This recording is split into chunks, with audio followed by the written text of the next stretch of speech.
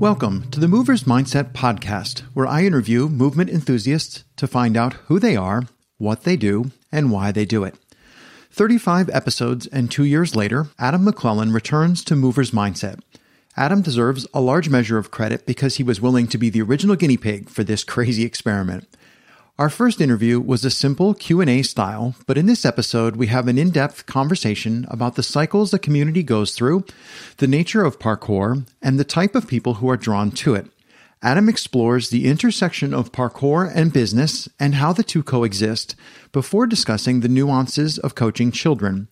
He opens up about his knee injury and recovery, his thoughts on normalizing parkour to the public, and different ways to design a parkour gym. Hello, I'm Craig Constantine from Movers Mindset. I recently sat down with Adam McClellan in the Lehigh Valley, Pennsylvania, and this episode is our nearly unedited conversation. Adam has been doing parkour since 2006 and was our first podcast guest 2 years ago in February of 2017. Since then, Adam has been pursuing his dream, coaching, creating a parkour facility, continuing to teach, and also to coach as an ADAPT coaching qualifications tutor. And I'm hoping that we get a chance to discuss the ups and downs of building a gym, his personal training after a serious knee injury, and what his movement journey looks like today. So this is always challenging because these are just general open conversations. And part of this is always fun because do we talk over each other? Or do you wait for me to ask you an actual question? Yes, we will. That's the audio people's problem. So I'm gonna live it on the edge. I'm taking my glasses off. I have nothing else to read.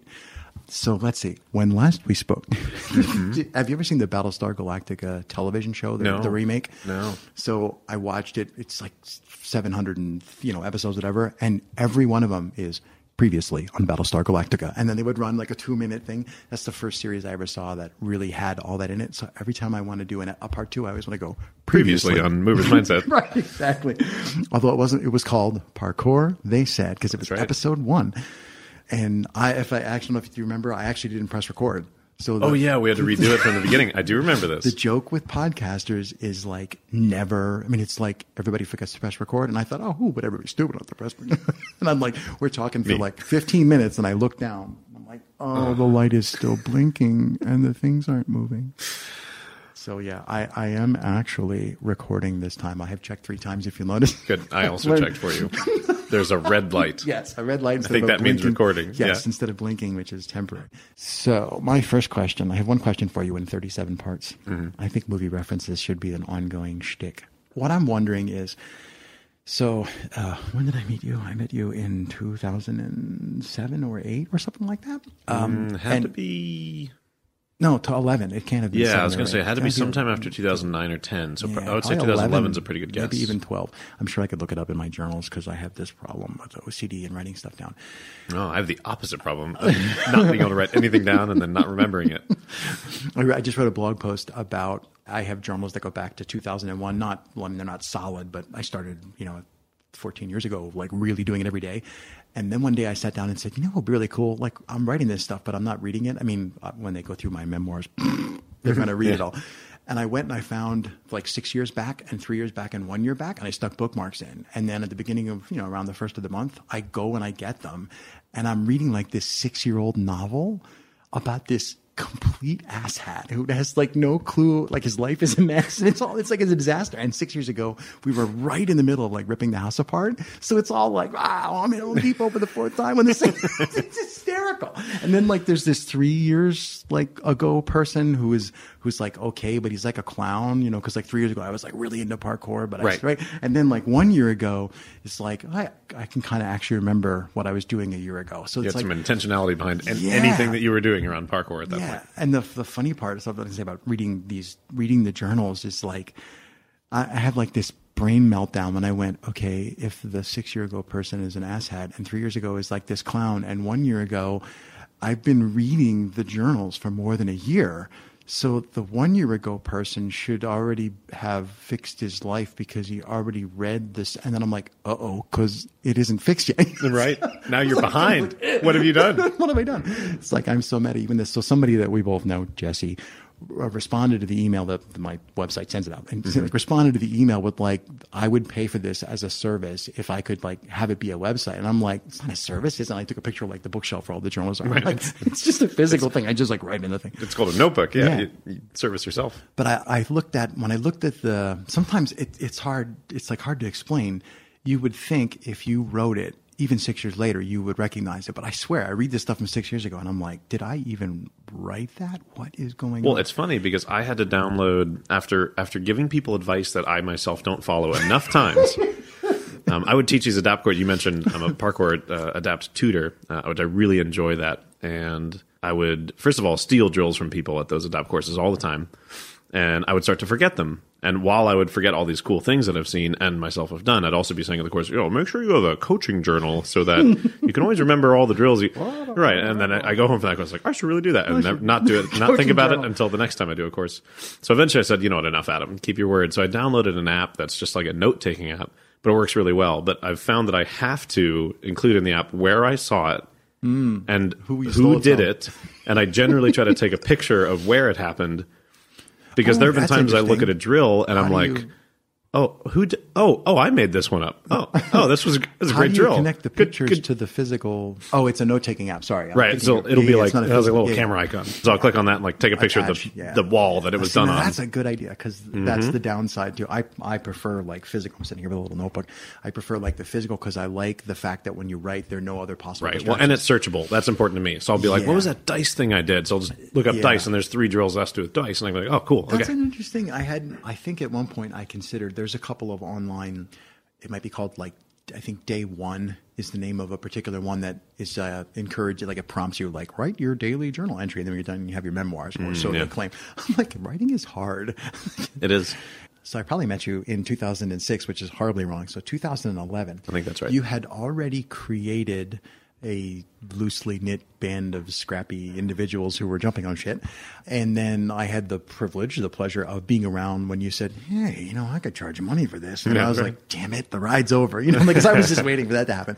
But that's sort of, and we've had that discussion before off mic about converting from the outdoor free-for-all sort of thing to like trying to make a paying community out of it. But the bigger question I have, and you're welcome to ignore my questions, is so you've seen a community in the context of a martial arts school, and then you've seen like the community in the context of we all just enjoy getting together outside, and then you've seen it when money's involved, and then now you've seen the academy, and you've been all the like. Yeah, and what is it about community? I've seen different stages of all of those things because it was interesting when I was in martial arts. I joined it because it was like a family. Like I knew my instructor was like my big brother or my dad, and it was someone I look up to, and it was very family. If somebody said do something, you just did it. There wasn't a question. It wasn't money didn't even come into account. At least as a student, I'm sure for my parents who wrote a check every month, money came into account. But for them, it was a valuable experience because of that community that we were a part of. You don't leave the dojo without shaking hands and saying goodbye to everybody at the end of the night. You don't not say hello to somebody. It's a special thing. And then I actually stopped training later into my teen years because the martial arts school started to feel a little bit less family-like and a little bit more like, okay, now we're a business. We need to open new locations and make more money and make standard operating procedures. And did the headcount go up, or did it just seem like to be a stylistic? It did. Yeah, no, it grew. It definitely grew as a business, but it lost some of its culture, which I think is natural to scalability. And I mean, I'm a mature business person now, so I recognize the importance of standard operations and making sure things are set a certain way. You can't just like make I own this business, so who cares decisions when you're trying to run 4 locations at the same time. So I mean, it's valid. So I look back at young me, and while I was naive, I was still onto something. I was still sensing what community members sense, which is like what the feel is like and how things change as your organization changes. So I left the martial arts school because I wanted something a little more genuine. I wanted to sort of be able to dictate it and lead it and be a bigger part of it. And then I started the parkour community, and the parkour community was very like small and family, and everybody was friends with each other and hung out with each other and did anything for each other. And then money started to come into play, and it was a little bit, and that's kind of when you joined, right? Like, okay, it's $10 like for 2 hours. Season. Yeah, it was nothing. It was just enough money that I was like, cool, this means it's worth my Sundays. You can pay the gas. And here, exactly. Right? Get the gas to get here, and I'm not going to flake out because people are committed to it. But now, fast forward, now it's a full business. I've got employees. I've got a handbook. I've got I've written people up for doing things. Yeah, card processing. Right, exactly. So then that changes dynamics again, and we're kind of in the middle of that. There's a lot of interesting dynamics when you're, someone who's your friend and used to be your pal is now like your employee. Right. And all the challenges come with that. So it's fun. Yeah, it's really been interesting to watch all those cycles happen because they seem inevitable in my experience. Like as you grow, you have to make those changes. But I've not yet figured out how to not lose that closeness when you grow. Yeah. Yeah, and I know in the martial arts, the Aikido school that I was part of, we did, my goodness gracious, there was probably 1, 2, like 3 or 4, like it depends. Like, do you count it when you were using the space in the karate school? Like there were like 3 or 4 times where the school was in different locations and it was always the same people. And you could just like pick it up and move it. And you'd always have the core group that would go and you'd like lose like the whole, not necessarily like the newbies, but just people who really weren't hardcore suddenly weren't going to go to the sketchy street. Right. They weren't in the inner circle. Right. Yeah, exactly. But that inner circle was like the same people. It would be like the same guys. We didn't like hang out in bars, but if we were going to dinner on a Friday night, it was the same people. And like I still know them. It's all the same people. And that core group is like what always kept it going, and they're still doing it. Like it didn't go away. But there's something about like every single community has that core group. But the core groups are different. Like if the core group is the right kind of, it's like what did Johnny Hart said? Like, I asked him for 3 words to describe that because he's like, 3's tough. Because like 2's a comparison. And how do you put it? 2's a comparison, like 3's an analysis. Like it seems like when you bring the third human being in, now it's a group. Like 2 people was 2, 3 is a group, 4, it's a gang. And if like 2 of the people are flavor A and 2 are flavor B, this could go either way. As soon as you have 3 Bs, the 2 As drift away and the community is that other type. Right. And I'm kind of convinced it's just dumb luck to fall into a community that has the right core group. And that's just kind of like... Well, and I think it magnetizes, like the people will be magnetized to the type of community that has the people that they might relate to. Like, I mean, I know I'm super type A and I'm an outgoing person. I have lots of energy, and some of the people that I've attracted who work with the business and are part of my core team are like that too. They're type A, they're entrepreneurial, they're ready to work. Meanwhile, my best friend Andy is not like that. He's very reserved and very careful and cautious and methodical in what he does. And he's got people on his team who are similar, and they value that. And that community is a different feel. And it doesn't lack anything. It's just different. But yeah, so I agree with you. I think it's like the core members of a team define what the team is. So the team is simply a result of who's a part of that team and not anything outside of that, which is interesting to think that all these organizations, big and small, are just the sort of sum and synergy of all those parts. Right. Yeah. My physics brain is having like this visual graph of like, you can only change the course so much by who you put in there. It's like it's got to be within its parameters of what's based on who's in a part of it. And there's a big piece of it too. If you're in a context of like, all right, it's an auto racing club. Well, now this is inherently competitive, and no matter how you do it, you're always going to be out street racing, and that's always going to lead to a certain mindset. So I think that the number of, and I just saw the term out, parkour, or whatever you want to call that, but that number of parkour groups that I've met that all seem to be that right magnetic center group is just like amazing. And I think it's partly that the parkour draws, I don't want to say I was going to say it draws people who are inherently self-assessing and like deeply philosophical, but that's not true. There's something about it that like reverberates that self-perception. That part of it is like concrete's hard, so like you can't lie to yourself. Right. Well, you have less, I think in parkour you have less opportunity to be dishonest with yourself. I mean, I thought I was the best martial artist in the world for some period of time. Maybe it was age 9 to 10. Maybe it was 17 to 18. I'm not going to tell. But maybe it was 9 to 18. I'm not going to tell. But you can lie to yourself because there's no real way to prove yourself unless you go get in a bunch of fights. And even so. But when you're in parkour, the concrete gives you instant feedback. Yeah. And your own body gives you instant feedback, and the people around you give you instant feedback. 6 feet exactly. Right? It's very black and white. So there is that benefit to parkour in the sense that it's totally truthful. But I think there's also a part of parkour that it forces exploration. Like even if you don't get into parkour, like I really value self-exploration, so I'm going to take up parkour. Like that's not what anybody does. Yeah. But once you're a couple years into parkour, you're like, I tripped over this part of myself that I didn't expect to do. Even beginners, you see it in their first class. they balance and go, I didn't realize I could do that, or now I want to try this thing. And or that scared the bleep out of me, and I wasn't expecting that. And now I have to go home and think about why I was afraid of something I didn't even know existed. So it's kind of impossible not to explore yourself, I think, in parkour. So you do end up with people who commit to the activity of parkour end up being sort of are in the habit of exploring themselves, which is a form of self-reflection. I guess it's just a different phrase to say the same thing. Right. So yeah, it's like a inherent quality of the practice, I guess. Therefore, an inherent quality of most of the communities, as long as the practice is, I'm going to say, true. Since you have access to a database of people, I'm just like, oh, do you have any idea? Obviously, we're in the United States, East Coast, Northeast Corridor, but do you have any idea about like the kinds of people? Like if you had to, like you're going to play, we're going to turn this into Las Vegas. They walk in the door, you have 1 second to decide. Is this somebody who wants to train, somebody whose kid wants to train, somebody whose wife sent him because the daughter is interested, but the daughter's afraid to show up to dad? Like, it seems to me like you'd be able to just start playing the classification game. And I'm just wondering, like, how does American culture cook down into these? Does it cook down into bins? I love to categorize people. I don't know. I haven't given that much thought before. I always feel like I'm able to identify it, like once people see what parkour is a little bit. Like you'll see the parents who see their kid jumping around and they're like, I want to try that. They're leaning, but they don't. The guy was leaning on the wall. Right, exactly. Like, this is a guy who clearly wants an excuse. Just get in come here. Down on the floor. Exactly. No, you did that to someone last week. That was great.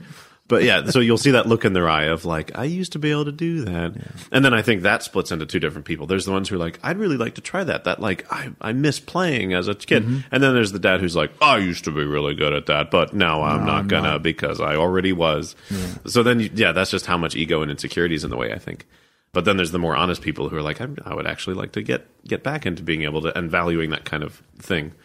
So yeah, I think there's like a type that as soon as they see it, it resonates with them. So there's probably some, I don't know, I'm guessing there's some great experience in their younger life that had to do with play or movement that as soon as they see it, they can identify it. That little like... It resonates. Yeah, there's like a little like spotlight somewhere in their brain that gets lit up when they see it. Like, hey, I remember that. And that's a really positive thing for me. But that's not true for everybody. I'm sure people have I had just none or the opposite. Wait, if that's one, then the opposite. It's also the other people opposite's be true traumatized too. By, I was the last kid to get picked in dodgeball. Right. And I think that's when you hear the excuses when people like that's.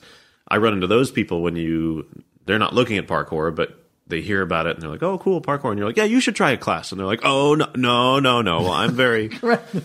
Here's a new one nobody's heard. Oh, I'm naturally clumsy, so I'm not gonna. You and every person I've ever spoken to is naturally clumsy. That can't be right. The average of clumsy is much different than I thought it was because everybody thinks they're clumsy. So yeah, then there's some experience that somebody got made fun of for tripping down the stairs, and then when they see people jumping on stairs, they go, "Well, I can't do that. I'll trip and fall on my face again." Yeah, which I've literally never seen happen in my life.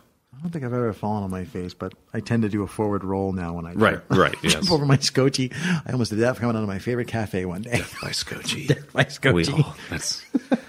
I'm willing to accept. Sasha, darn it, Sasha, what have you done?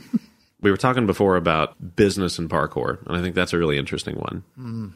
Business. I'd be curious to explore my own thoughts because is our parkour and business exclusive? Not obviously not entirely. That's clearly not true. But are they in some way, shape, or form exclusive from each other? Is it impossible to have a true parkour experience and also make a profit or have standardized systems?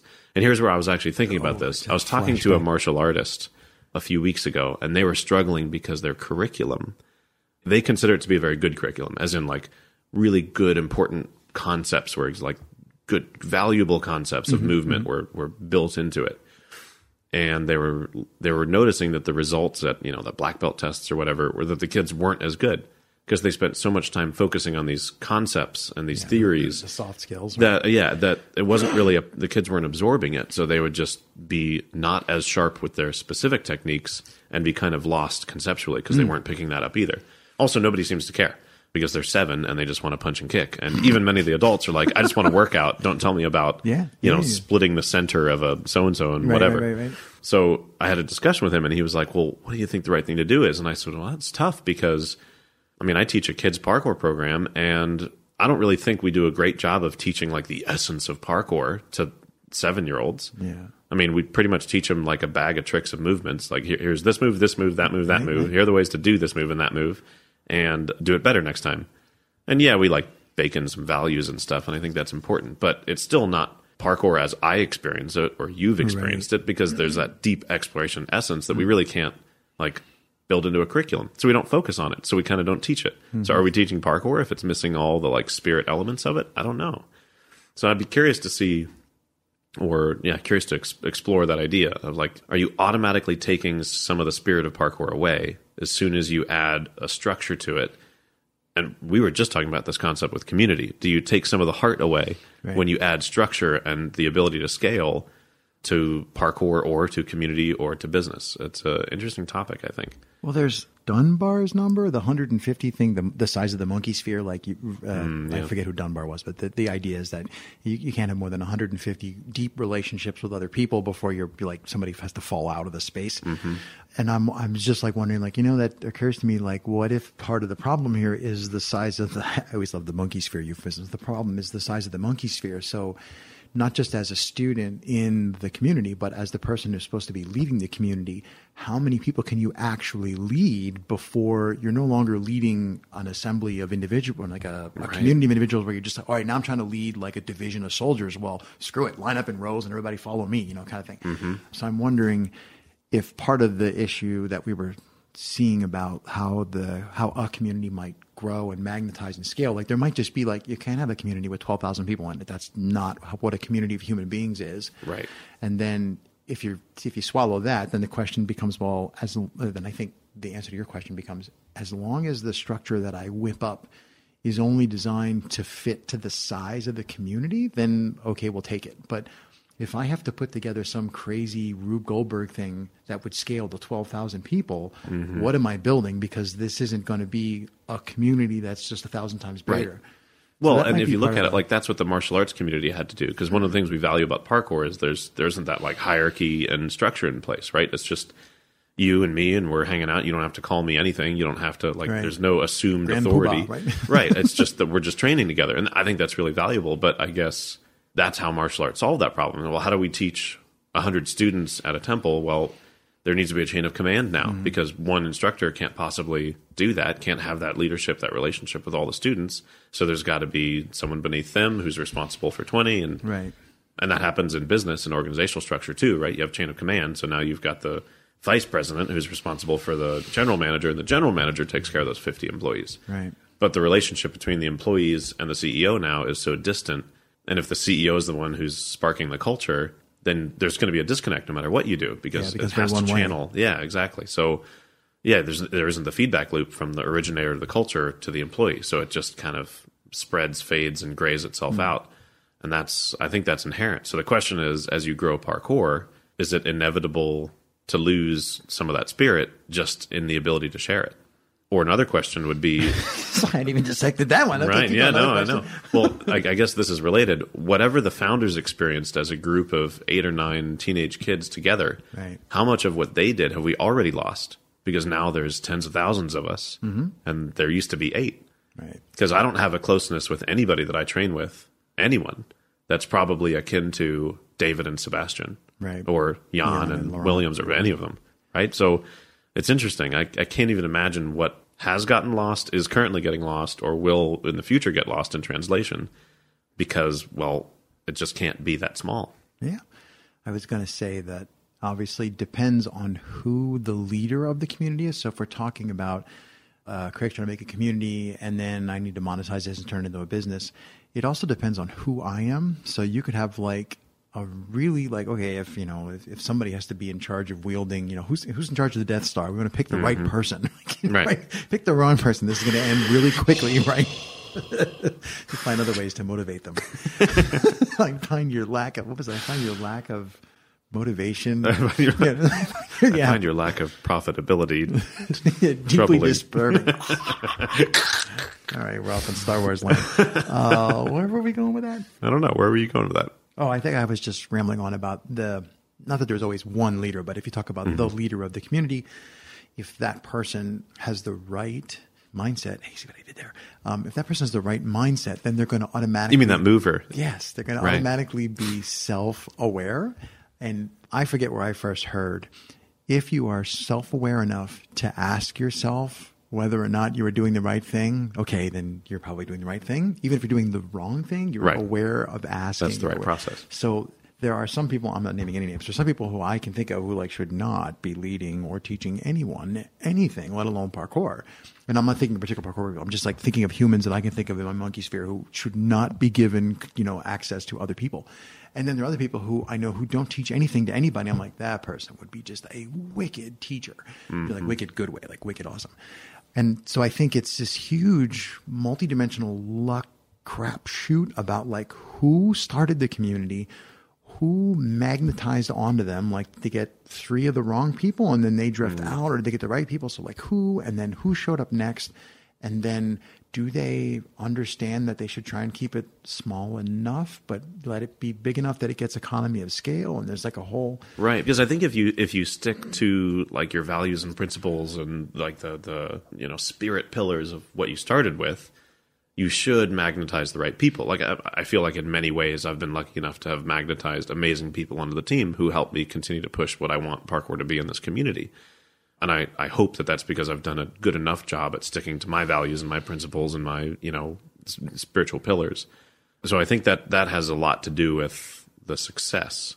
So I guess the question is are those pillars strong enough to hold, and can there be enough pillars? I mean, I guess maybe it's just a math problem, right? I guess maybe I need enough, like if I have enough pillars to hold up what needs to be held up for X number of people, in order to double that, do I need double the number of pillars? Which if it can't come from me, then you need a partner. You need someone else who also has those, and maybe that's what it is.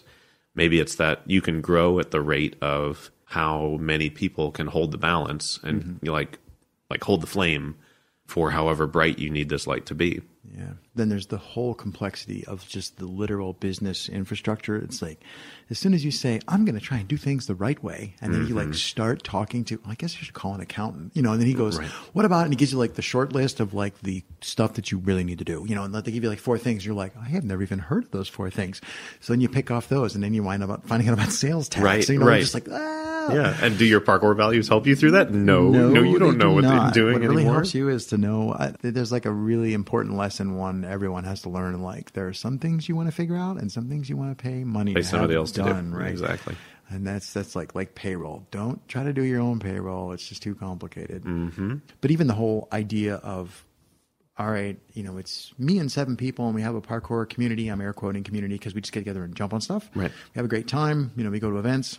And then we say, all right, let's try and grow this thing so we can get some cash so we can pay to go, have people pay so we can go to events. So you just like, all right, everybody give me $20. And then suddenly you start like, well, it doesn't matter because I live in my mom's house. But then you're like, well, no, actually, if I have a house and like this person breaks his ankle and I don't know him that well, he could sue me. And I know I sound like an American now, but like that's where I live. We are. Yeah, we are Americans. That's where I live. Let me check my pulse. Yeah, I'm American. And then like, okay, so. Faster than most. Yeah, why don't I just make a limited liability corporation? How complicated could this be? And then you it just like spirals out of control. Yeah. So my personal opinion is just that, like, I'm a big fan of orders of magnitude. So like 100 people doing parkour is like a good sized community. That's a pretty, like if you can't name everybody in the community because you have to think about it, now you're getting there. Right. But that's almost big enough to run a business. And it's just like, I don't care where you are. That's how it works in Western capitalist society. In martial arts, in so then parkour, it's like, and anything, yeah. If I say, all right, and I'm not asking for numbers, but if I say, okay, like if you had 1,000 people, you'd be like, oh, I can make it work at 1,000 people. And then it's like, yeah, but my monkey sphere doesn't fit 1,000 people. Now I can't have the community. I think the problem is just fundamental to like the scale of human socio-economic big word epistemology. No, it's true. Anthropological. Right? Yeah. Study the etymological root of the epistemology of the anybody remember in demographics Living Color, of our... the TV show in Living Color, where Damon Wayans used to sit in a jail cell, in a skit, and he would sit there and like hold court with all the prisoners in the cell, and he'd be like, the anthropomorphization of the dimethyl, and he would just like go, and then I'll be like, whoa, that's so that guy's deep. so smart. don't remember what that character's name was. That's why I teach kids, Craig. We talked about ADAPT courses before, and we modified our course in the U.S. to have like a small section that we dedicate just to teaching children. Because it's amazing how many people teach children but have no knowledge base or even just fundamentals of like, what is behavior management? And people are like, Is that the carrot or the stick? Is that the right? Yeah, exactly. What are some tools to use when a child's misbehaving? And they're like, taser? I would, and they have no idea. Yeah. Which is, I mean, to an education person, it's like, what? You know, this is all you do. But to a person who's just been doing parkour, why would I study children's psychology? Yeah, we've had this conversation. Actually, I think this conversation happened once. I was sitting at the table. It wasn't between me and you, but we had this conversation once about the difference between parkour. So you take an assessment course, the assessment of one's ability as opposed to, or in comparison to, one's ability to convey that knowledge. Two completely unrelated, well, that's right. Not completely unrelated, but very, very different things. And we don't have to dive into like how ADAPT deals with that if you don't want to, but I'm just like, I know that some people... it's true, because... And I got exposed to the third and then fourth level of this, which was really interesting because, first of all, the first layer is just, can you do parkour? And that's the one thing. And of course, ADAPT is like, are your parkour techniques correct? Like day one is often about, let's correct all those little, like, when you land, you slap the ground with your arms. No, you don't. Please stop doing that. Slap outs are not a thing anymore. That was very 2005. And then you start coaching parkour. So now I'm not looking at their parkour movement. I'm looking at, what are your actual, do you understand how to coach? What's the line management supposed to be like? What's the time management supposed to be like? What's the format of your lesson planning, et cetera? So then you look at that. That's one step beyond. And then I look at myself as a self-reflective person. I'm going, okay, when I'm presenting to people about presenting parkour, about parkour, is my presentation format about how they present their information about parkour good? And then I realized as I was doing all this, like examining myself as a tutor, like, well, what are do I use a whiteboard? What's the correct method? Should it be more, what's the feedback going to be like? Stand? Do we sit? Yeah, do we stand? Exactly. All those different presentation skills. As you're becoming a tutor, there's somebody who's training you to be a tutor. So they are watching you tutor a bunch of coaches who are presenting parkour to students who are trying to do parkour. And then there's this fourth level that, and of course, I'm like putting my brain up there. So I'm like, if I were in his position, keep backing out. Yeah, I just keep backing out until what kind of feedback can I give him about giving me feedback, about giving the coaches feedback, about giving feedback to the students? Yes. So yeah, it's really interesting to look at all the different levels of that. But I studied communication in college. That's my thing. So I'm always fascinated by, what are the different levels of and skills required to take information and convey it, whether it's information about information or information about information about information about information. It's really a fun. I wasn't laughing at you just there. Sorry, I just laughed and like made your train of thought like to stutter. And what I was laughing at was Andy Keller made a comment at my ADAPT 1 certification. I did the thing you're never supposed to do, which is teach a class on flow, and I did it just to be a dick. And I didn't plan this, but I did a movement screen immediately upon beginning. So they handed me a class of other instructors who were pretending to be students. There was like 9 people, and go. And I think Andy Keller was running it. He basically hit the start on the stopwatch. And just because I knew it was pressed for time, I gave them effectively a movement screen. These are all parkour people, but I'm pretending. So I gave him a movement screen, and I basically had the class moving in 3 seconds. So Andy was like, that was awesome. Do that over. And then the critical comment was, you might want to turn off the radio, Craig, because what I did to them was I had them running a route back and forth across a double pair of railings with just too much space in the middle to really make it easy to flow. So you had to really work on exactly what rails you're talking about. Yeah, time, right. So I gave them this, going back and forth, and then there were too many of them for me to really work with. So I was just circling and walking and moving through the group, trying to give individualized instruction to each person.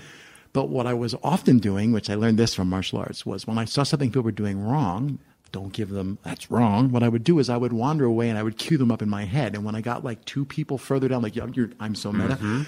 Get 2 people down the row, the thing that I didn't want them to do, I would give them the positive version of the change. So if you're doing kotegaish with the wrist, don't grab here. Instead of saying don't, I would say put your fingers this way. So, but this means that I never stopped talking. So, 15 minutes, I just walked up and down the row. Just repeating instruction for you. And Andy goes, yeah, that was like Radio Craig. He said, one good thing about it was some of the students, and I did notice it, but some of the students would tune me out. Right. And there were some students there who had been doing learning games where we're pretending training were students. They were so sick of it. They just wanted to jump on shit. Right. And they were just like, they just like turned me off. Right. Okay, good. Someone's talking. I get to jump. They just vaulted the rail, hoping I would never say stop. Time to train for 10 minutes. Yeah, exactly. They were just like going. And I was like, you know what? They're working on flow. Which is like another layer of meta. That whole train of thought, that's what made me laugh when you were talking about meta. I was like, oh, that meta conversation. Yeah. So now every time I start talking, Andy Keller, every time I start talking, I think Radio Craig. Right, Andy, don't be Radio Craig. He says, into the broadcast quality microphone. Yep. No, but it's true. Wait a minute. You're already Radio Craig. Yeah, no, it's true. And of course, as a talkative coach, I have a similar problem. That's feedback we always have to give people on the Adapt course is if you're always talking, it feels like you're being super helpful. But then everything becomes sort of white noise, and they just go, okay, all right, I can't listen to you all the time because I need to also pay attention to my movement. Right. And then so they just switch it off, as opposed to like Andy's approach is like, I'm going to not talk, and then all of a sudden say 3 words, and they're the most important 3 words you need right now, and everybody hears them, which is a good approach. So it's interesting to see the different methods. I would assume that varies.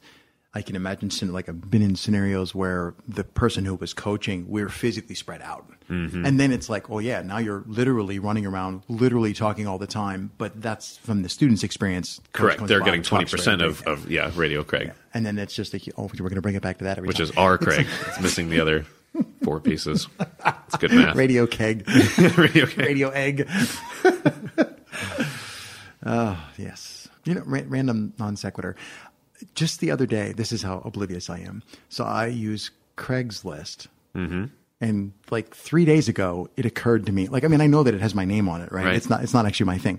But like, it didn't occur to me that everybody else would find that. Would like make that connection. Yeah. So, I mean, I always think like, I never had the idea. It just happens to have my name on it. And I was selling a desk or something. And like, I realized that the guy was he was super confused to the whole, like in the email exchange, I'm like mailing him and I just signed my email Craig, obviously.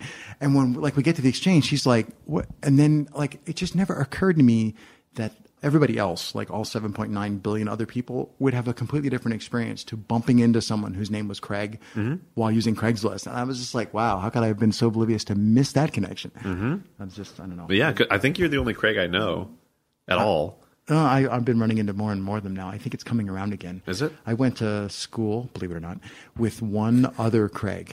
I don't remember his last name now. There was another Craig in class with me, and there were 2 Gregs, one in my grade, one. No. So the Greg. The Greg thing was the generation, like I was born in 71, and that was the period when the moms all went like, oh, let's use Craig. I don't know where it came from or whatnot. Interesting. Yeah. But, I'm over the top of my name. My father's sister, she was an English teacher at Muhlenberg I lie like a rug. She had her PhD in English from Muhlenberg, and she taught in Salisbury. Anyway, I digress. But my dad and his sister didn't get along so well. She once stabbed them with a fork. Stabbed them with a fork? Stabbed them with a fork. He was, of course, now to her credit, he was taking the fork and squeaking it on the plate to piss her off. So she grabbed the fork out of his hand, stabbed him in the deltoid, and like the fork stuck in his shoulder. And this is dinner table, like mom and dad and the thing, right? And like they all just like looked up and then went back to eating. And my dad's like through his shirt, like through his t-shirt. I just want to know what she would have done if he was nails on the chalkboard. I don't know. She would have probably shot him. Anyway, because you can't stab nails in yourself. So the point of this story was, so my mom and dad named me Craig. Now the question is, how do you pronounce C-R-A-I-G? If anybody is still listening, I don't know why. How do you pronounce C-R-A-I-G? Everybody that I know says Craig because that's how I say Craig. Right. But my aunt used to always, without fail, go Craig. She would always pronounce C-R-A-I-G, egg. And like my dad and his sister would be like at Christmas dinner, and she would look at me and go, Craig, would you pass this? And like they'd have like this little look over the table, and I'm just like, yo, what's up with that? So anytime somebody ever says Craig with the long A sound, I'm like, I get this flash of my Aunt Carol. Right, staring at everybody intentionally. She always pronounced it that way, but she just would like always, like if she'd be talking to me and my dad was in the next room, she'd like look at him and go, Craig, when like you who can't even pronounce your son's name, like that's just the way they were. To pick, right? Yeah, I would apparently not. Yeah, no. Well, my parents didn't get to. Not for me, for my sister. Her name is. Well, it depends whether you talk to her or her birth certificate. But if you talk to her name is Nada, like Nada, like the Spanish word for nothing. unusual name. But my parents intended for her first name to be Nada Rose and no middle name, and then the last name. Mm-hmm. But the birth certificate people were like, which is horrible planning. You can't put a space in there. Right, and expect nothing to happen. Right. So then her middle name became Rose, and my sister's very non-standard to the world. So she didn't want a name Rose. Like, that's not her thing. So she just goes by Nada, and my poor parents are like, we had a plan. And Nada Rose is this beautiful harmonic name. Nope. Yeah, nope. She gets this Spanish name. Yeah, mice and men. Yep. We should talk about knees. What do we need to talk about next, Greg? Do you want to? Do you feel a need to discuss topics that involve neuroplasticity and? It's not,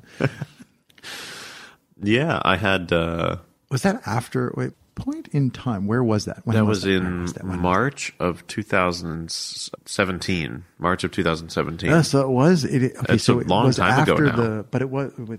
Why didn't we talk about that the first time we talked? Because you hadn't done it yet. Right. Yes, that's correct. I was a normal person then. Yeah, I mean, that was an interesting thing. I was just talking. I don't know who I was talking to. Actually, I was talking to my sister. I called her. It was her birthday recently, and I called her because she had like a sort of a long-term back injury, and I had this knee injury. We had it at a similar time. We're both like active, adventurous people, and we were both talking about like, wow, like we're really old now. Like we're hurt, and we think about ways that we might get hurt. Right. Exactly. But yeah, I mean, might have T-shirts older than you. You probably do. I might have T-shirts older than me. That's first cheating, of all, so that doesn't even mean anything.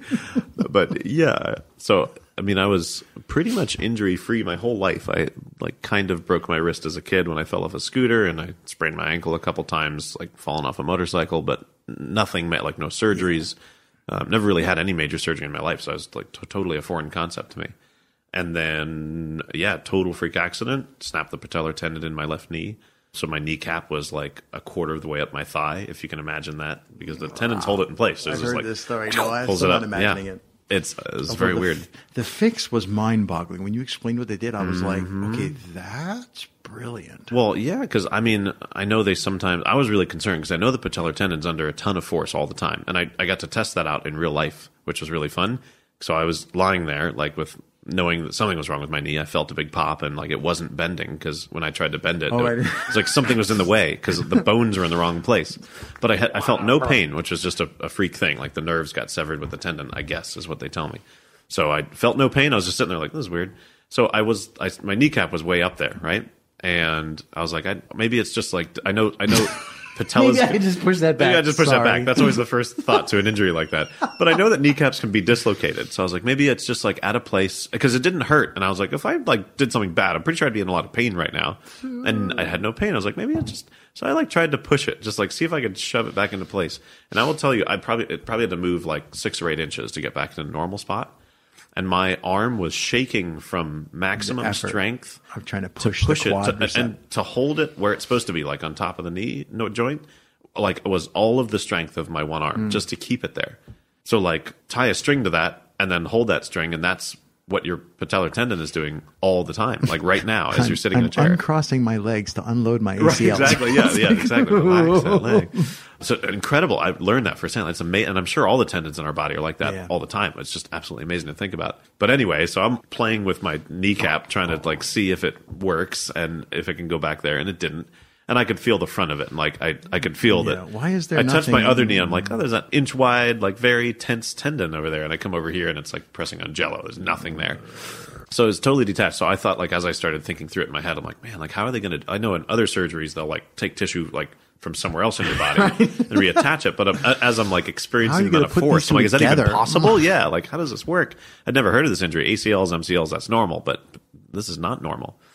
So long story short, the procedure they do, and I tell this story any chance I can because that's why I brought it up. Let's tell the story. Yeah.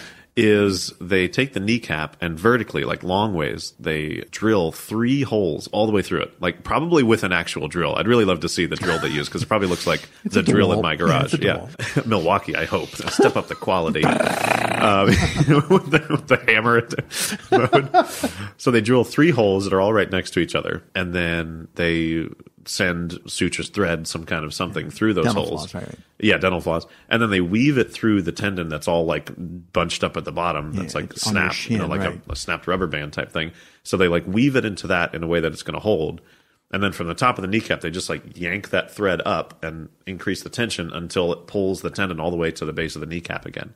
And theoretically, they tie it off on the top, and it just readheres itself. Apparently, pretty much fully. So, assuming it works, like that was their whole.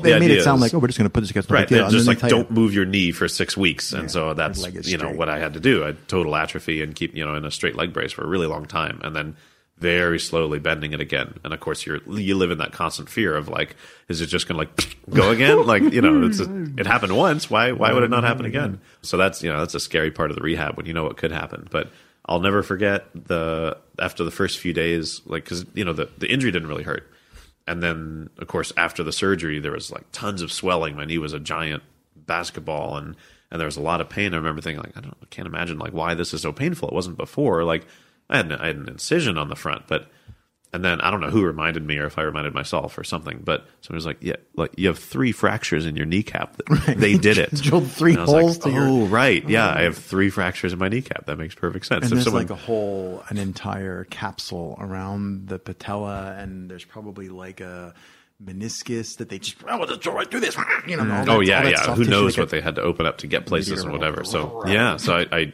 realized like kind of respected my pain a little bit more. And I was like, right, I have 3 holes in my kneecap. I have a reattached thing and a like a 6-inch. But then they just leave, so the dental floss, as I was calling it, probably just biodegrades. It dissipates organically. I would assume that the holes in the they fill themselves, like calcify wow. themselves or whatever, and then they're gone. So it's pretty cool. Unlike a lot of surgeries, it's like totally, you don't have bars and rods and screws in your body. It just heals itself. Everything's done.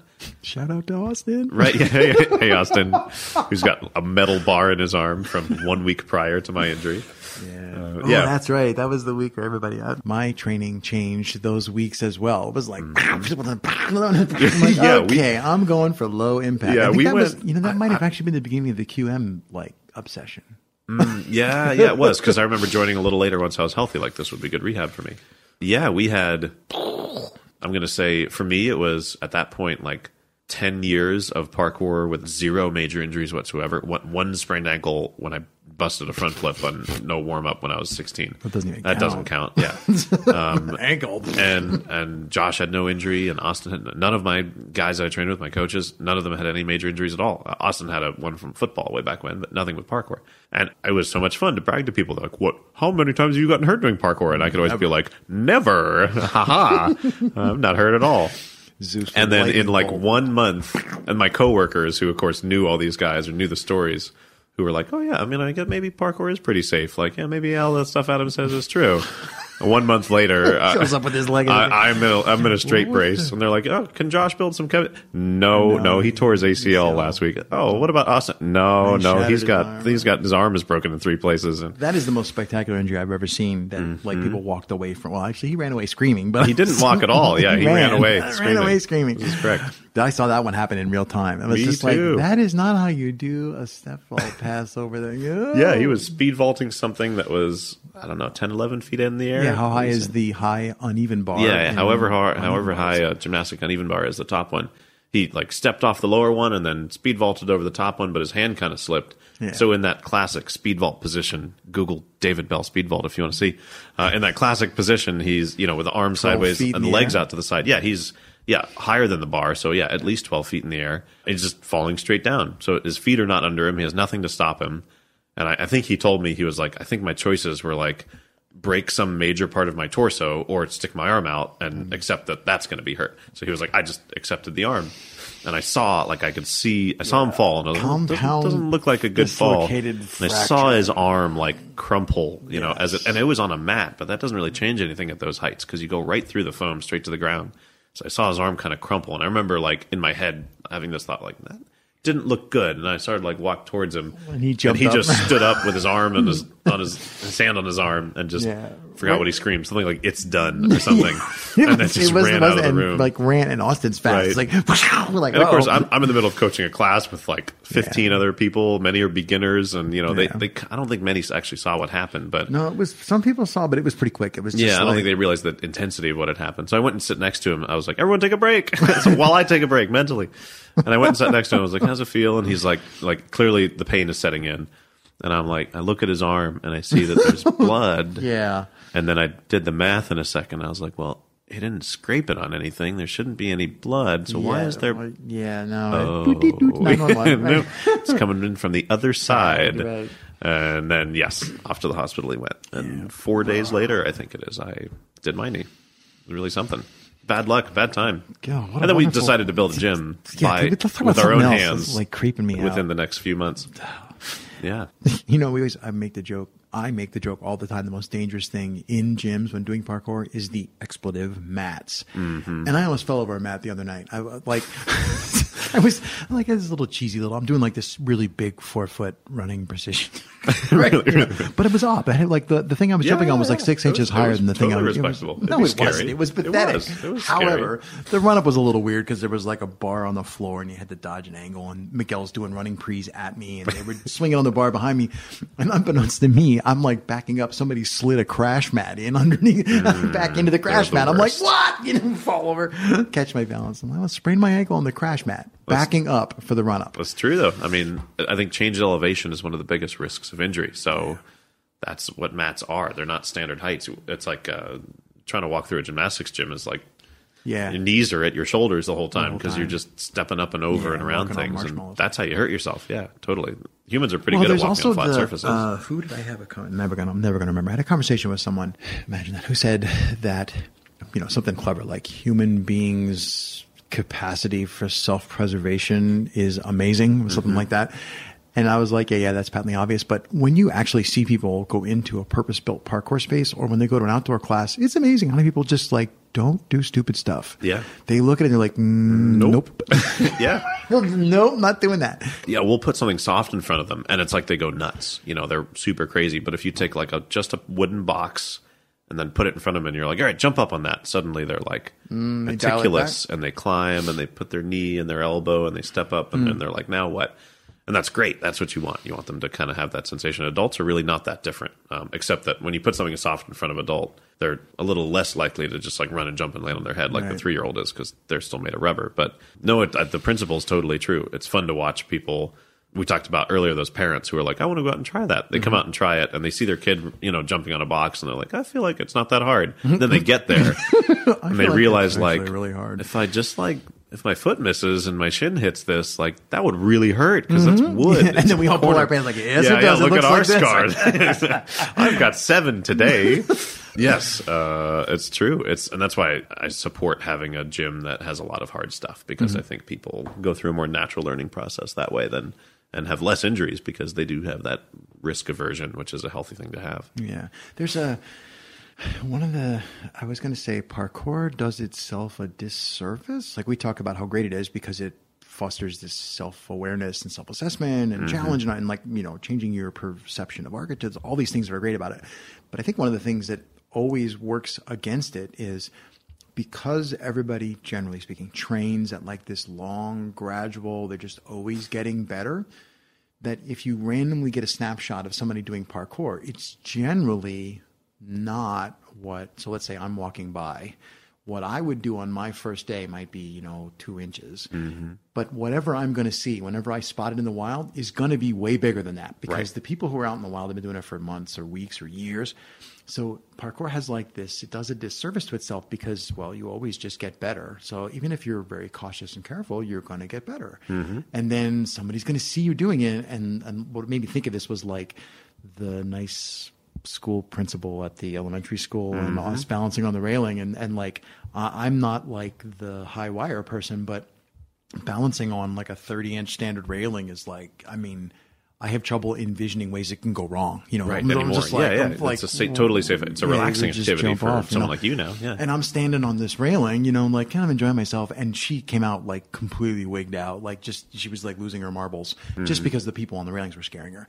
And I was thinking like, you know what? There's actually no way that this, not that it went badly, but there's no way that it could have gone well, because there's no scenario where that person could see human beings on railings and have it go well.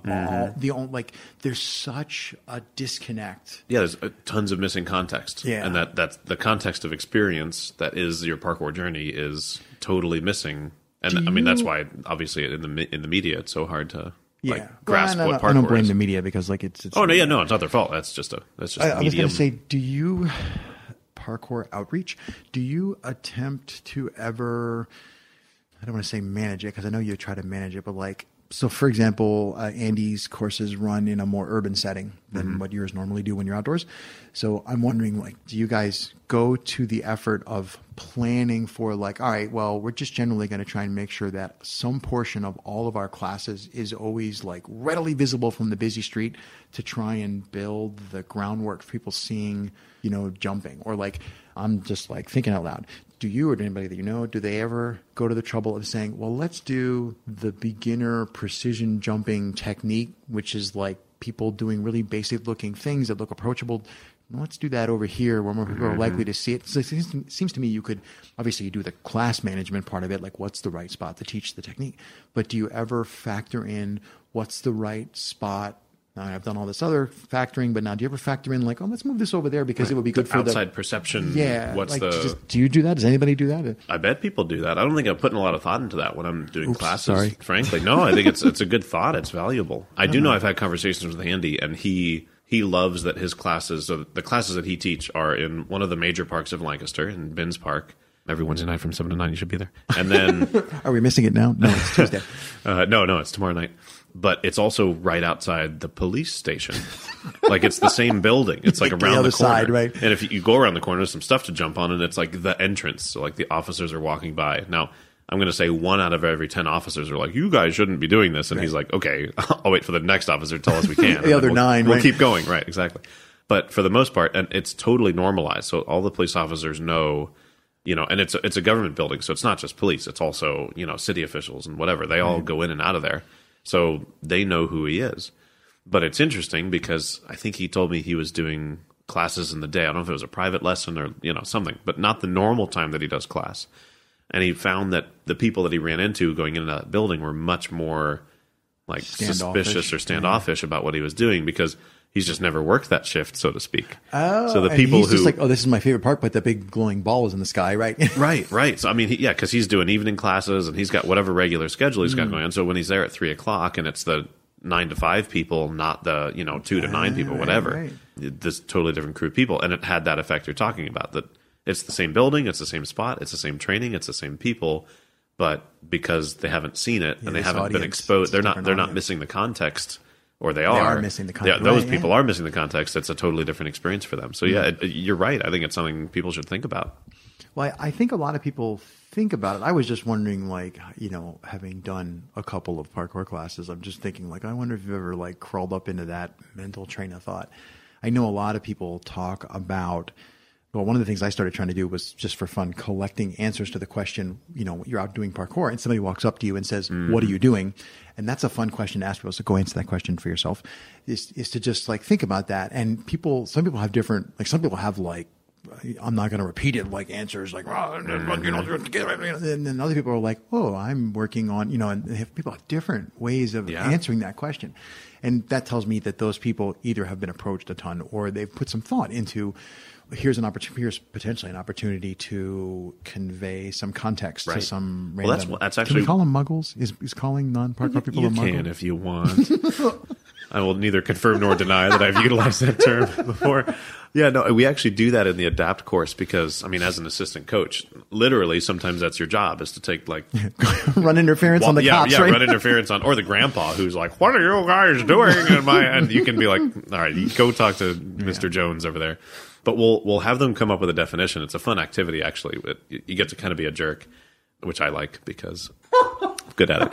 And they'll come up with a parkour definition. Like we'll help them write it out, and we'll help them build it or whatever. And you're like their friend for a minute.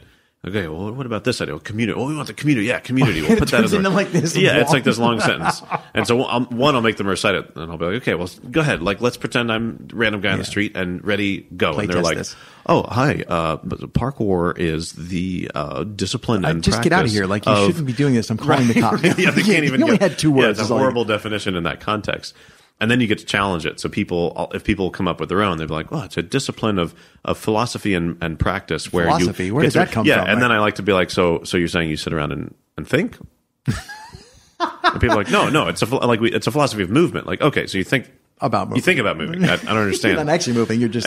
But it's actually it's a fun drill to run, and it makes people uncomfortable. But it makes them uncomfortable because they haven't explored that space yet. Of like, I've explored it. It still makes me uncomfortable. Right. It is still uncomfortable. That's true. But I think that's part of what makes it so awesome is that it's really, really not obvious what's going on. No, it's not. And you have to figure out like, who am I talking to and what matters? Because there have been plenty of times I've had someone come and go, what are you doing? And I just go, exercising. Yeah. It's just not, within the context, it may not be necessary to say anything more than it. It may be most beneficial for them to go, oh, okay, weird guy exercising. And then they go right along. I was just thinking like, flashback. I was at Government Center in Boston, not at an ARDV, just like, I forget why I was there.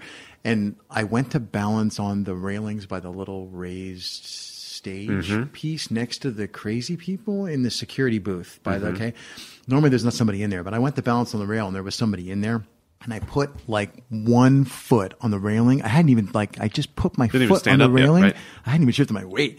And I saw him look at me, and so what I'm getting at here is we need like an international, not a gang sign, but like some kind of hand signal for like, am I freaking you out? Is this okay? Is this okay? Yeah. And they would, I'm making hand gestures, and they would be like, dude, that's not cool. And then he'd be like, cool, bro. Okay. And like, I'm going to move. Because we had an exchange like that, only the hand signals were crazy. I was just like, are you, and he was just like, no, man. And then I went away, and he was happy because he didn't have to come out of the booth. He was right. You got to stay in his little outside the booth. That it's guy cold was outside. Was cooperative. Yeah. So compliant. I was just thinking like that guy probably had no clue what I was doing, or right. It was just uncomfortable. So he was like, no. Yeah. But I would, like anybody who does parkour would have spotted me at 3 blocks, like parkour guy on railing. Right. But he had no clue. It was just a random bum in baggy pants. Right. Mm-hmm. But somehow we were able to have an exchange where I didn't in the least millimeter push his context or boundaries. This is where I'm going with this. I didn't teach him or show him anything other than reasonable human being. Right. I'm a good person. Yeah. Don't like everything's cool. Yeah. And I'm thinking, I know some people I think who do the parkour salesmanship. Right. I mean, the preaching of what they do. Yeah, but the preaching in a good way. Like, right. Yeah, sure. Yeah. They're trying to evangelize the muggles into like, oh, I'm doing right. Don't say the P word. Call them muggles.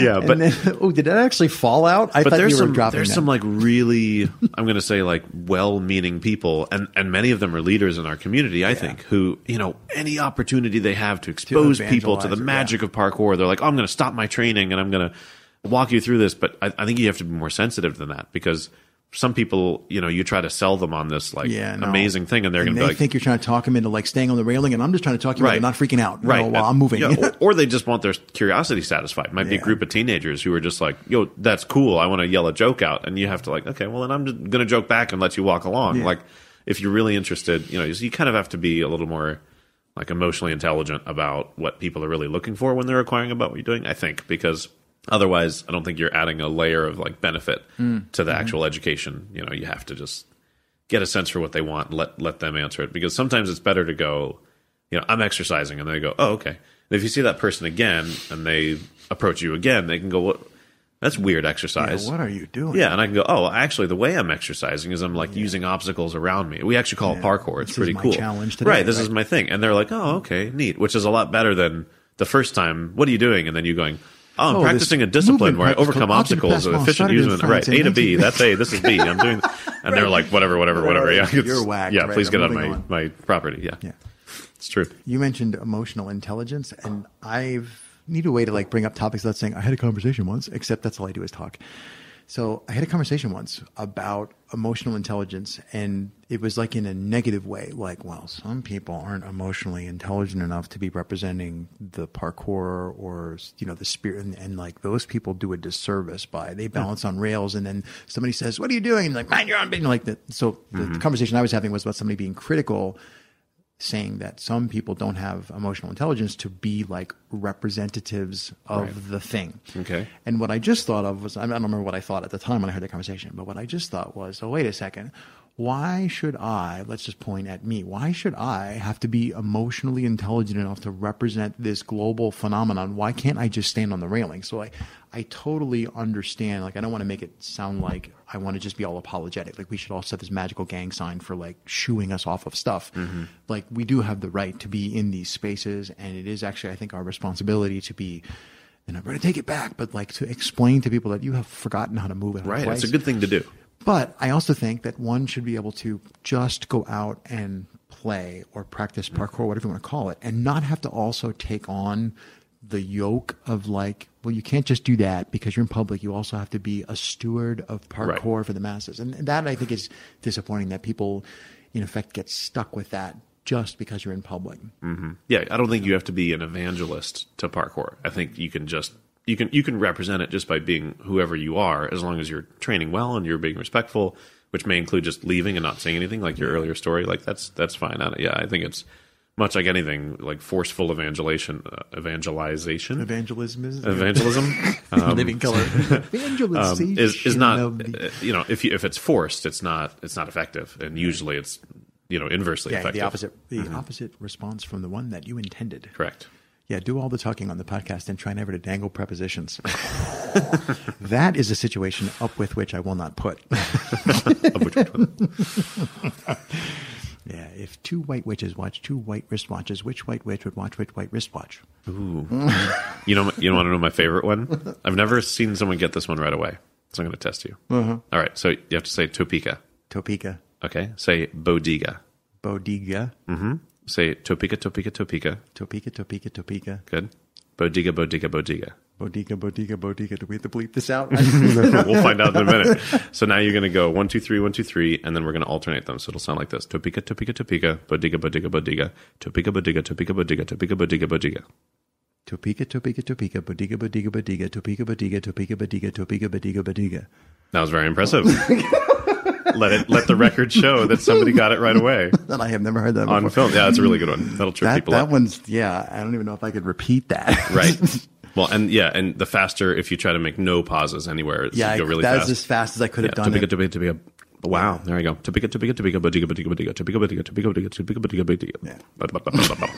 Just like that. You have to do the last part. I keep saying, soon it's going to be time for me to start doing presentations on how to speak.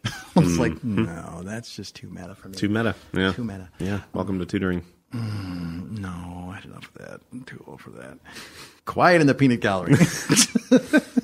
Hey, actually, there's a challenge. If you know where the peanut gallery reference comes from, drop me an email. There you go. No, won't get an email from me. I hear that all the time, but I don't know where it's originally from.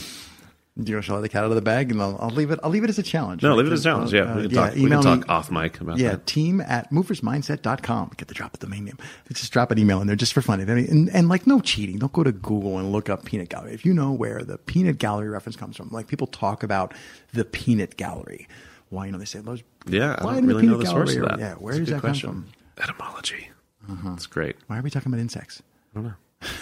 What is I always wonder that. I hear radio shows all the time, and they're like, call this number with this answer, and you win your gift card. Yeah. Like, is anyone not just Googling it and then calling? Dude, that was before they invented Google. No, it's still did they happening. Still do it? Oh, yeah, okay. People still listen to radio? Right. What? Like, yeah. No, I'll be listening all the time, and I'll be like, I'll out of curiosity, like Google it myself. Like, I already know the answer. The answer is they don't care. I mean, like the gift card was given to them by an advertiser, and the whole point of like, you can win a gift card for $25 to Olive Garden, where all the breadsticks are free. That's the people who vote in and are wrong. Like, come on. What are you doing?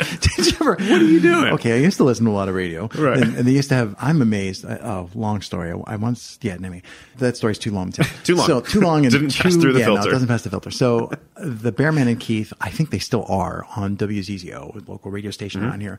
And they used to do these phone-in multiple choice questions. They probably still do the exact same ones. And they'd be like, okay, Adam, for the 6-pack of Coors Light, which you had to pay me to take. But for the 6-pack or whatever case of Coors Light, is the answer A, Topeka, Kansas, B, Bodega, or C, please, and the answers were always C. Every single time they did a thing, it was always the same. Might have been D, but it was always the same letter, and people would get it wrong, and they'd be like, "We're giving you the case of beer anyway." Thanks for we don't have time for another caller. Here's a case of beer. Yeah. So that was, it's all part of the fun in the show. Craig, do people tell you, because they tell this to me all the time, do they tell you that you should be on the radio or do radio shows? Yeah, is that ever something you get? They tell you that I should be on the radio? No, just about you. You about you. No, people have not told me that. I have always been the class clown. But that's just been, I'm like a performance autist. Yeah. That's my thing. But people don't tell me I should be on the radio.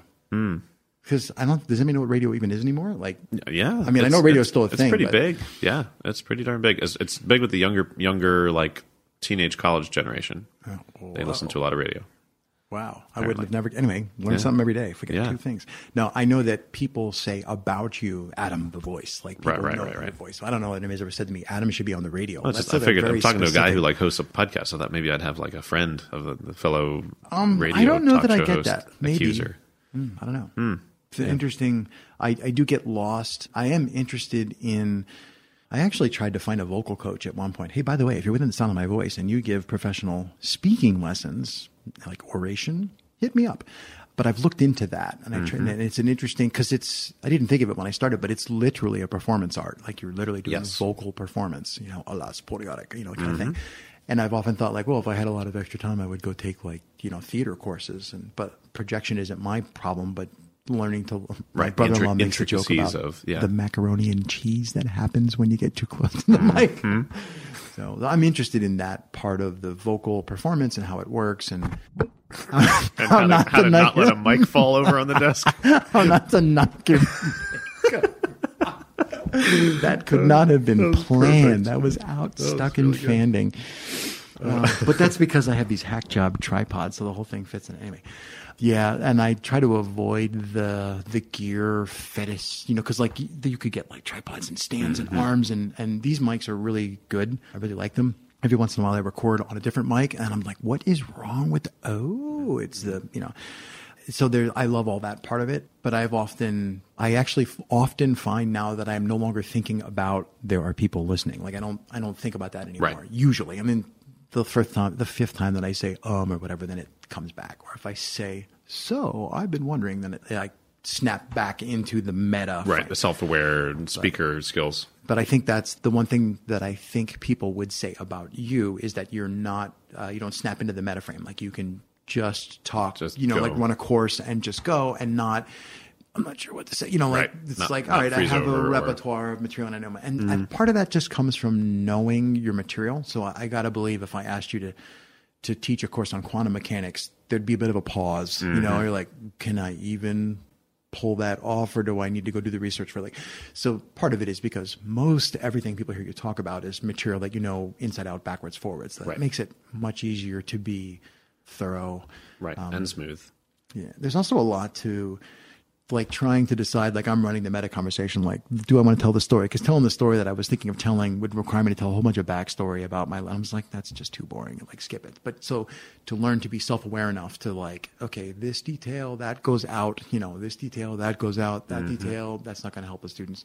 Which reminds me of the question I asked you the other night at the Academy detour, the double arm swing on precision landings. Oh, right. And I forget how I actually learned that. I think I just learned it when the jumps get big enough that it just right. Your body kind of needs to do it. Yeah, the ape goes, by the way, you don't have a tail. You need to swing your arms. And I asked you a question I was watching somebody try to do a precision onto a rail on the ground. And I thought they were at a distance where they needed to swing. They weren't swinging their arms at all. You need to start swinging your arms. And I had asked him hey, have you seen? And then I showed him what it looked like. And it I could just see the smoke. He was just what the heck was that? Dog watching a television. Yeah. And cool. I was like, well, that was a mistake. I shouldn't have even waded into that. I should have just went for the drink of water. Right. And then afterwards I circled back and I said to you, just because I'm meta curious, I'm hey, how would you teach that how would you teach the double arm swing? And I thought your answer was really enlightening. Your answer was like, and my brain went, there's a pause? You know, like, I mean, I was actually like struck by the fact that you thought about it for like 3 seconds. And I was just getting ready to reach out and like bump you, you know, like, is it dead? Stuck? And then, so I have seen you do this kind of thing where like, that is not a canned response that I often have to reach for. And then what you came back to me was basically like, that's not really something you teach because they get to the point where, you know, like, it doesn't matter what the body usually unfolds it unless there's some weird error you need to correct. Yeah. So the point I'm making is like, there are points where I get sucked out into the meta, but I also do like listening to vocal performances. Like I have a man crush on Mike Rowe's voice when he does the podcast. I was just like, it's the only podcast in my podcast player that is locked at 1 time speed with the white space compression turned off. Right. Like, so you can actually study it. Yeah, it's like, well, I'm lucky because my mom is a voice teacher, so I should ask her if she wants a new client. She was a singer, but mostly she was an actress. So I spent my whole childhood on stage. And particularly, coattails. Yeah, absolutely. And we did Shakespeare, so it wasn't just like anything. It was like I really had to, as the bard 7-year-old, learn Shakespearean words and study them. And then to cap that off, and of course my mother spoke a lot in my life. That's where I get my talking from. So, you know, you just grow up with, you know, someone who's articulate and speaks well and speaks thoroughly and speaks a lot. And then the other end of that, which I got, I think, lucky. I think this is where the luck comes in for me is my dad, who doesn't talk much at all. Is very concise with his words. Yeah, but he has like, he's an airline pilot. And there's something that happens where when you're born and then fate decides that you're an airline pilot, it gives you this voice. Gives you this brain and this voice. And maybe it's trained a bit because he was also an Air Force guy and they also have that cool, calm, collected thing going on. But my dad would talk the way most airline pilots would talk in most of his life, which is sort of like, we're coming up soon on the south coast of California. Weather's about 32 degrees and sunny. Adam, if you could take the trash out before. Yeah, if you could take the trash out, that'd be fantastic. And, oh, man. I'm going to be going to Disney World at approximately January. And so he was just very like that.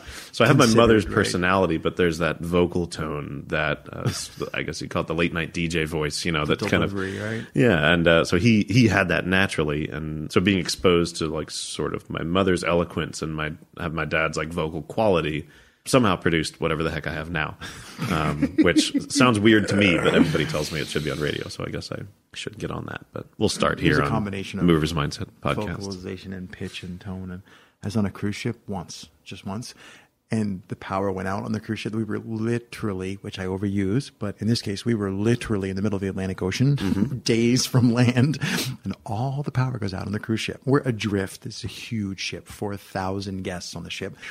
And I don't consider myself a salty sailor, but I have been in open before on sailboats. And I noticed that what they call the motion had changed. This is a big cruise ship, but I noticed it felt different. I'm just like, what's going on here? And then I realized that the ship had turned to line up with the general swell because it'll limit, and I look out the stern and there's no more prop wash. Like for days we've been leaving this line in the water, and the line is like over here instead of being out the back. The line's out the side because we're turning, and I'm just like, well, that's not right. So this boat's broken, right? It's like dead in the water, stress on dead. And the captain comes on, and he was a Frenchman. I'm not going to do a French accent, and he goes, "Good afternoon, ladies and gentlemen. I hope you're enjoying your lunch." Because it's like lunchtime. And he's like, "In case you haven't noticed, we're having a small problem with power. And our first, but like no misspeaking, just like our first concern is to get the people who are stuck in the elevators." Which I'm like, oh, right. Oh, they're right. There's people in the elevators. There's like 16 elevators on this ship. Right. My dad was an elevator mechanic, so was his dad. And I know more than you ever want to know about elevators and escalators. Don't want to know. And I walked on the ship, and the ship is 17 decks above the water. It was enormous. They had a basketball court, a bumper. They had bumper cars, like, on the ship. That's amazing. And a 40-foot climbing wall. Past tense. No, it didn't sink, right? Yeah, right. Yeah, all the bumper cars. They have standing still cars. Anyway, so he was basically came on, and like the only way it could have been better is if he had said, "We're sorry about the iceberg. If you could kick the pieces over the side for us, we'll be serving cocktails on the fan." Exactly, right. It's like he was so, but I guess that's why he was the captain of that ship. And then I could just hear and then it'd be like screaming at people because the power's out, Yep. Yeah.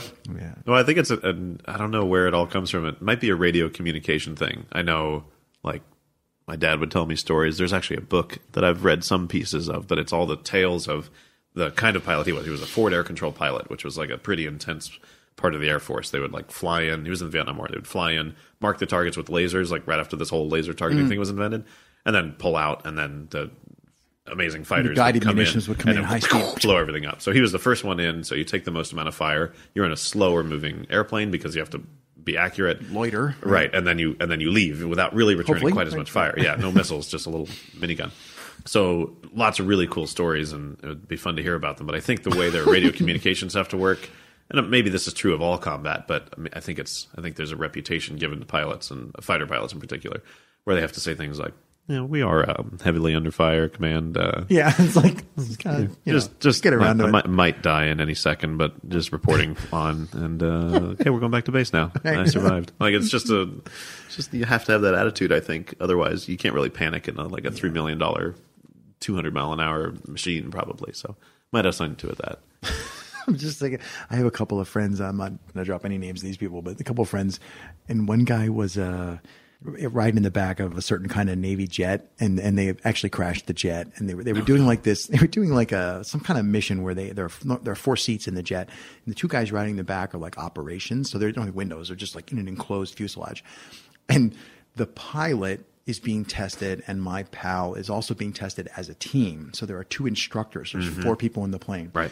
And the pilot was being intentionally overtasked by the instructor. And while the pilot was distracted doing other things, the instructor, Travis said, it was really amazing. He flew this perfect 1G whacked maneuver and put the plane in a screwy attitude in a dive, and then let go of the controls and said to the pilot, whoops, I've lost control of the aircraft. So the pilot goes from like whatever he was doing, turns around, and like the horizon doesn't make sense, and the gauges are all wacky. And he basically put a plane that isn't supposed to do this into a flat spin, which is flat spin is just aerodynamically different surfaces stalls. So the right wing stalls and the left wing stalls and the right. Like, so you should be able to recover. This plane is supposed to be uncrashable. I think it was a Viking. Travis is like, guess what? You can crash them. So they went from wherever they were, like they're, and the 2 instructors, the pilot instructor, this was what he was supposed to do, but the guy in the back got mad. Like, cause he's like, this means we're going swimming. And he's just like, Travis is like, the other instructor gets mad and starts cursing. Like, oh, you can't believe, because they know each other. It's like, Adam, I can't believe you're going to crash this jet. Right. And my friend says, the funniest part was that he was cursing when he ejected. So it was like, you blackety black, and like his cord unplugged. So it was like, out of the, and Travis said, then I sat in the sea for 8 hours in a big green pile of dye. Right. Oh no. Yeah, he said just the weirdest thing was, they were just, he's like, him and the pilot were very calm, but the guy who wasn't actually flying, who was, picking on the radar skills was, it's a type. It's a type. My dad asked me when I was young, do you want to be a pilot? And I was like, no. Oh, my grandfather asked my dad, you should be an elevator mechanic. My dad's like, no, because he saw how hard my grandfather worked in the hours, and they get called 2 a.m, people stuck in elevators and stuff. Yeah, no. Is there anything you can think of, like, I mean, we've done a bunch of fun stuff, but is there anything else you can think of, like, oh, we should have talked about? We could do a 3 words to describe your practice, but we've already done one of those. People can go back and listen to episode 1. moversmindset.com/1. So is there anything else that springs to mind? I'm just trying to think if there's anything else that I wanted to talk about. I am interested in, I'm really not used to talking to the people who are listening. And I know people are listening, but it doesn't occur to me that most people are not in the room. Mm-hmm. But if you are listening and you think of something like, oh, you should have asked them this or that, like email us. It's just team@moversmindset.com. We get the emails, we write back or whatever. I'm always interested in knowing what people think it may sound useless, but I'm really interested in knowing what people think I should have asked a guest. And in particular, if the guest said something that I seem to have missed, I probably ignored it on purpose. But if I missed something, I like to know what detours I should have taken, because it helps me figure out what other people were thinking. Well, I know when I'm listening to a podcast and there's some conversation happening, I'll have a thought like, oh, I wonder what that means about that person. By the time the podcast is over, I forget that. But it might be a good idea as an audience member to like write down, like, oh, I just jot down like what that would be. And so then I can send that thought in like, well, Adam said something about this thing about business, but that's exactly what I want to hear more about. Is that something he could, that would take a little notes like that would be good. what's the word for getting old? We've started doing follow-ups. Like I couldn't find the word follow-up in my vocabulary. I'm like spinning the Rolodex. Oh, there's a word for it.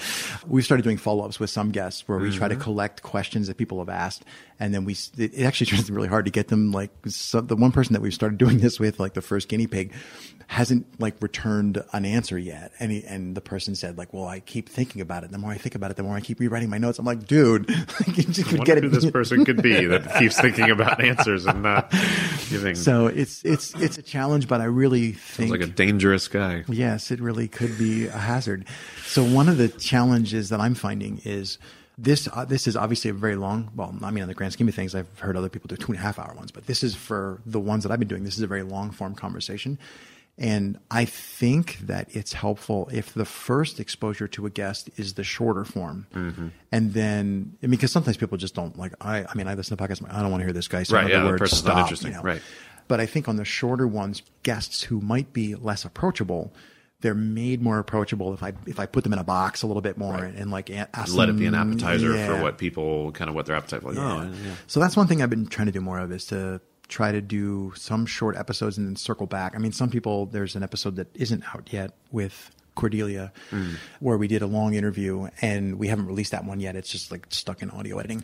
And that one, there is no short form. So there are some where you just like, you dive in with that person, but right.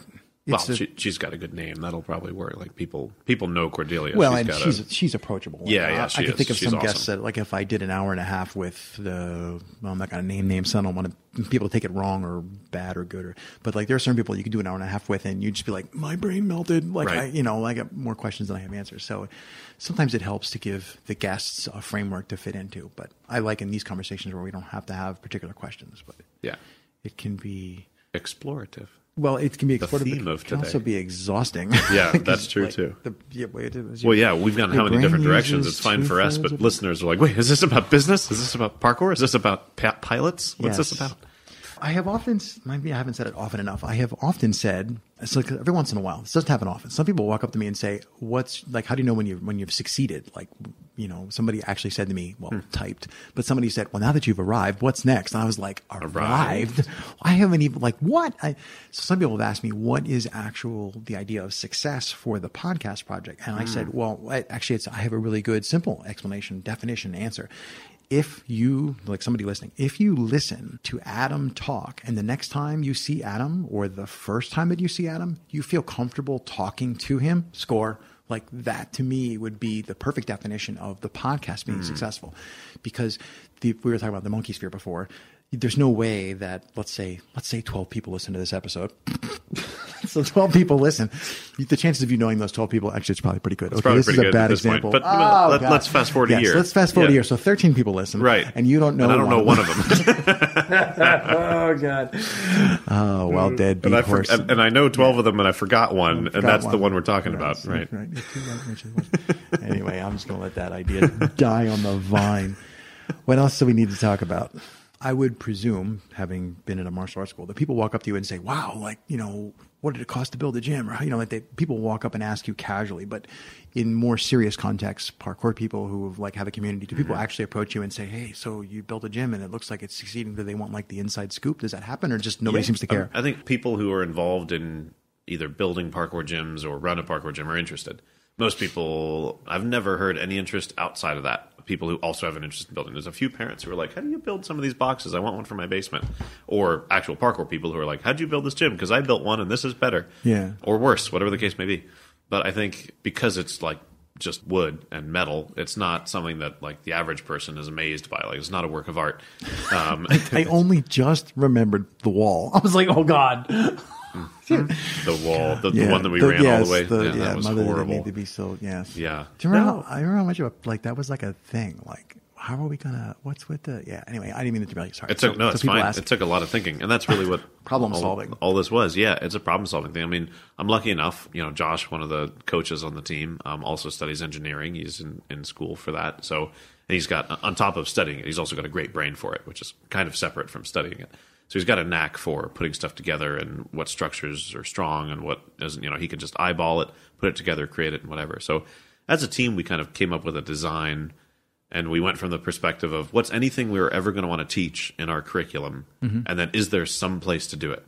And that was sort of the basis of our designs. We all like stared at it on a screen in a meeting room one time, and we're like, okay, if we wanted to teach cat leaps, is there a scalable place to do it? Okay. We want to teach this. Is there a scalable place to do it? Right. Okay. And so that's kind of what dictated the build. And there were a few things we'd be like, all right, there's not really a good place for cat to cat, so let's go back and fix that. Right. So we came up with a design. The rest was just labor, just lots and lots of labor. I mean, it's the old sweat equity. Sweat equity, exactly. Put that in anything. And that's, kind of history from there. Surprisingly simple. I think people who, as long as you have either a contractor or someone you trust who has like the ability to keep it safe, or you, I don't know, hire a professional company like, let me think, Parkour Generations as a good example to make a I was like, are build. you about to? Oh, I am. you just did. So yeah, I mean, as long as you have someone to like make sure everything's safe. Yeah, you don't want to reinvent the wheel. Right. No, it's amazing how simple actually a build is. I mean, I don't consider myself an amazing builder or any kind of engineer or anything. I'm like a normal amount of handy, I would say. But it's screws and planks of wood. A couple of good ideas about the right. Yeah, and every once in a while you got the random problem to solve, which is not very different from projects in your house. I think one of the I don't want to should I get on my high horse? Having been to a few places to train, the level of the person who asks questions about the gym, they're like so high. The people are so high. Like I don't make critical comments about the gym, but if I did, it's like, okay, I've been jumping on like stuff for 7 years, which I know listeners is a short time, but like been there, done that. So the questions that I would ask are not like these beginner level questions like, is the box stable? Like the whole point of like you saying we can't do cat to cat, like there's a small number of people who know what that is, let alone actually want to train it. So I think everybody loses, the people who build gyms, the people who ask questions about gym building, we all lose sight of like, we're like in the 1% up here, and like, that's right. It's like people are picking on little details. Like, I don't like your color scheme. I'm like, excellent. Because if that's the thing that we disagree on, then, great. Right. So there's just so much that I think we have already outgrown, like as a community and I'm talking about just the parkour people, but like as a society and a community, we've already outgrown the like, oh, just slap it together. Like with that those days are over for, good. And it's a good thing that they're over. So I think people have moved beyond that. And then they're already looking at, look at like Apex Gym, and they make comments about aesthetics or lines or things. But like, I'm like, wait, stop. Just to look at it with that eye requires parkour vision. Correct. And let's back out. How many people around actually here have that parkour vision? So the bar, I see what I did there. The bar, I was going to think the level bar for good enough is actually really high. Yeah. That I don't want to say any gym because I haven't been to every gym, but any gym that you go to is going to be good enough for the beginners. Yes. And I think, I don't want to say a lot of people, but that's an interesting point because many of them are not well optimized for the beginner because we operate from that 1% perspective. Right. That we're going, okay, we need a whole bunch of cool equipment. We want to be able to do lines. We want a bunch of stuff. 3 tires, right? Right. Yeah. we need all the stuff that's going on. And then imagine being a beginner, walking into that space, seeing, 10-foot towers and all these floor boxes beam, right? and everything, rails up in the air. And you're like, I don't even know where to begin. Which is why we tried to make our design like, okay, there's a lot of empty space. There's a lot of low equipment. There's a lot of stuff that's accessible that if you just, no instruction, drop someone into the space and we're like, go do some things that you've seen. Yeah. Hopefully they would be like, oh, well, there's this rail that's 2 inches off the ground. I'm going to try balancing on that. And then like, oh, here's a box that I'm going to try like clambering over a little bit. And I do think that's an important thing for gym builders to keep in mind. We tried to do our best with this because no matter what you do, mathematically, the majority of the people who walk into your space are beginners. And it may be like over time, maybe your community changes and most of the people who train are really advanced and you get a lot less beginners. That's possible, I suppose. Guess. But it doesn't make any sense. It's not likely. No, it's not likely at all. It's much more likely that the majority of people were at least some point and certainly maybe maintain being a beginner. So you have to like think from that perspective the best you can as a gym builder and go, well, how do I serve them? But still make this place cool. But the beautiful thing about parkour is, as long as you've got a good, healthy mindset about training, you can take pretty simple obstacles and make pretty cool challenges out of them. Yeah. So, that's why we lean towards let's make it beginner. Let's focus it on like diversity of movement. And then, us advanced athletes who are really interested in trying stuff, like we'll find a way. That's fine. Yeah. All right. So the final question, 3 words to describe your practice. All right. Strength, touch, and spirit. Suckers. You fell for it. No. 3 good ones these times. So I guess my practice now. Oh, good point. Which is different from my practice then for a whole number of reasons. I think I'm going to choose the word consistency, and that applies to both me training parkour, but my training includes running my business these days. That's part of what my training is, my responsibility. So consistency, I think, is important in training. It's something we forget to do, we fall off the wagon doing, but that's also when you're not doing that in your business, it's the same thing. That's how you fall off the wagon and let things slip through the cracks. So that's like a reminder for myself, like that's an important element of my own training. So consistency. I would also choose the word trust. Pretty much going to choose 3 words that are connected to both business and parkour training, because that's really the 2 ends of my world right now. Trust is big because you have to have trust in yourself. That goes without saying with your training. It's about building trust. It's about developing yourself, but it's also about putting enough trust in other people in your organization that you can let it develop. We talked before about you need more pillars, right? And get out of your own way. I ran out all my pillars, and now I need more to spread this community and grow it. That you need to put the weight on those pillars and let it stand on its own, and let it merge with you, but not be totally on you.